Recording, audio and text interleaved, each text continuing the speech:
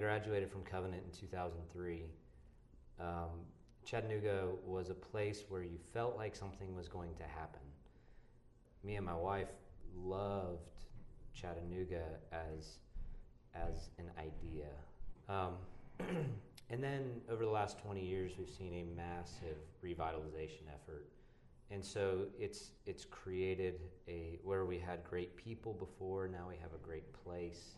You can sit in downtown Chattanooga and see mountains on one side and beautiful ridges on the other and the river underneath you. There's just lots of incredible people here who are really passionate about building the community and working together to do that. And I haven't seen that much in other places. With great problems comes great opportunity. And there's still a lot to happen in Chattanooga. The revitalization has begun, but it's not finished.